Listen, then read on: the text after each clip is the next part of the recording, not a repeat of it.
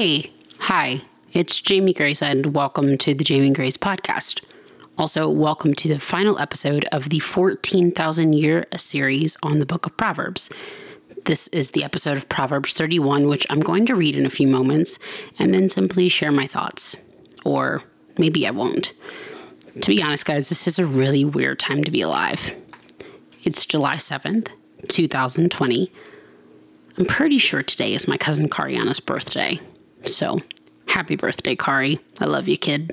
Even though you're definitely a grown-up. I just will always see you like my adorable little baby cousin. Anyways, it's a strange time to be alive, you guys. It's almost like every time I go to record a video or a podcast episode or talk about anything on the web, I feel like I have to address the heaviness in the world. I have to tell everybody like, hey, this is what's going on in the lives of Black people because I'm Black. But at the same time, like I've always been Black. It's just that like, I know that if I talk about my Blackness, it makes people uncomfortable. So I don't know, I kind of feel like I was kind of forced to not talk about those things, to like not stress people out. But now it's like everybody, I guess, knows I'm Black now, which like was never a secret, but like everybody like knows it for real now. And now I like have to address it. It's really awkward because like people keep asking like, hey, how are you doing with like all the challenging things that are facing Black people? And I'm just like, the same way I've been doing since 1991. Like not much has changed for me personally. We live in a beautiful world created by the most amazing God, and there is so much beauty and just elegance and exceptional things in this beautiful world, but it's also very broken, and hatred and racism and these things, like they're for real and they're not new to me. So it's kind of hard because I'm getting a lot of friends being like, hey, how are you? And like some days I'm like, I'm great, man, I'm eating a salad. But then like 5 minutes later, I'm just like, oh, the world's falling apart. Everything's over. But that's no different than how I felt 5 years ago, 10 years ago, 15 years ago. It's like this constant resilience that is just natural to who I am as a Black woman that I now feel the need to address daily. And sometimes I just don't feel like it. But if I don't, then people think something's really wrong.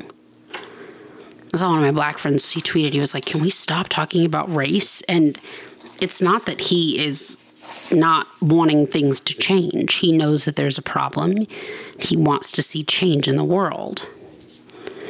But I think for him, for me, for many people like us, I don't claim to speak for him, which is why I didn't say his name, because I don't want him to be able to be like, that's not what I meant.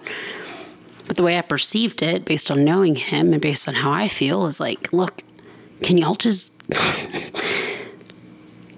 not kill us, though? So we can just like do other stuff. We're going to read Proverbs 31. It's a really good book. Proverb. The whole book is really good. Hopefully you have, joined me along in this journey.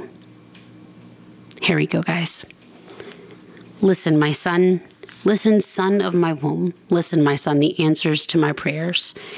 Do not spend your strength on women, your vigor on those who ruin kings. It is not for kings. Lemuel. Probably talked about this before. I'm not editing this. Let's just all Google the pronunciation after. Deal. Verse 4, it is not for kings to drink wine, not for rulers to crave beer, lest they drink and forget what has been decreed and deprive all the oppressed of their rights. Let beer be for those who are perishing, wine for those who are in anguish. Let them drink and forget their poverty and remember their misery no more. Speak up for those who cannot speak for themselves, for the rights of all who are destitute. Speak up and judge fairly. Defend the rights of the poor and needy. Guys, I just want to throw a quick little thing in here for everybody that's like, oh my gosh, we have to fix racism, but what do we do? Verse 8. Just made it very clear. Verse 10, a wife of noble character, who can find? She is worth far more than rubies. Her husband has full confidence in her and lacks nothing of value.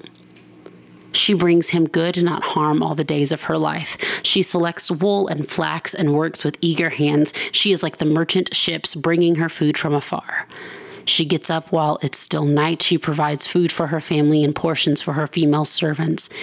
She considers a field and buys it. Out of her earnings, she plants a vineyard. She sets about her work vigorously. Her arms are strong for her tasks. She sees that her trading is profitable, and her lamp does not go out at night. In her hand, she holds the distaff and grasps the spindle with her fingers. She opens her arms to the poor and extends her hands to the needy. When it snows, she has no fear for her household, for all of them are clothed in scarlet. She makes coverings for her bed. She is clothed in fine linen and purple. Her husband is respected at the city gate, while he takes his seat among the elders of the land. She makes linen garments and sells them and supplies the merchants with sashes. She is clothed with strength and dignity. She can laugh at the days to come. She speaks with wisdom, and faithful instruction is on her tongue. She watches over the affairs of her household and does not eat the bread of idleness. Her children arise and call her blessed, her husband also, and he praises her. Many women do noble things, but you surpass them all. Charm is deceptive and beauty is fleeting, but a woman who fears the Lord is to be praised. Honor her for all that her hands have done, and let her works bring her praise at the city gate. Guys, if we were to look at when this was written and, the time that it was written in and the culture, all of this cannot be copy and pasted for 2020, but the principles can be copied and pasted, if you will. I think sometimes in the church we see things like Proverbs 31 and we're like, okay, all women, y'all better, follow this to the T. And I don't believe that that's applicable for all women today, because 2020 is different than it was when this was written.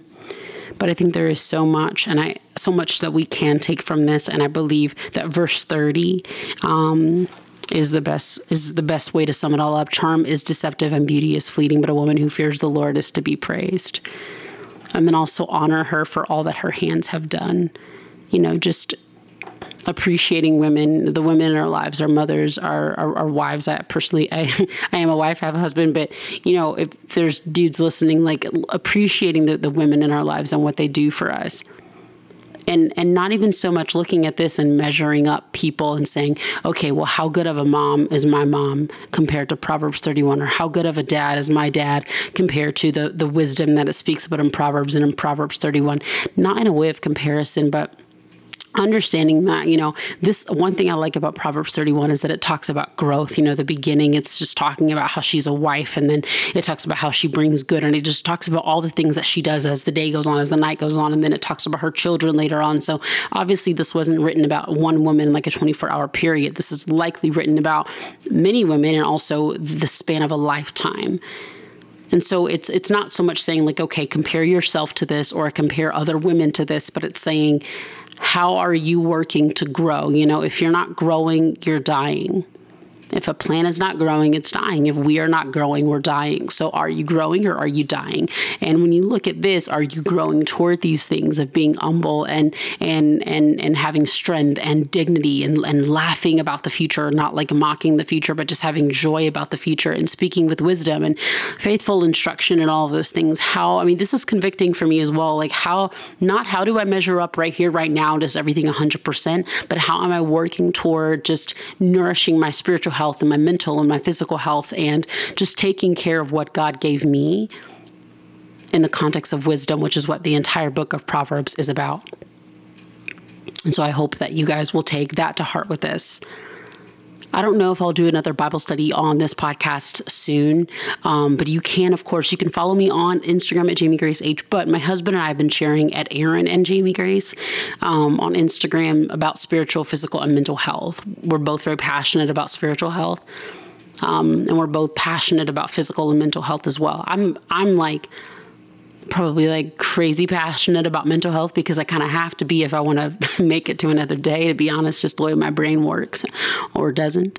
My husband's very passionate about physical health, but he's also very, he thinks mental health is very important too. And as do I with physical. So it's just a page where we can just encourage you guys to really work toward being your best selves. And of course, we'll be sharing a lot on Proverbs there, but other things as well. We just did a video this past week, like a 3-minute video about our spiritual health. And so I think you guys will find that really helpful if you're looking for more stuff like what this Bible series brought over the last 9 years that you've been listening to it.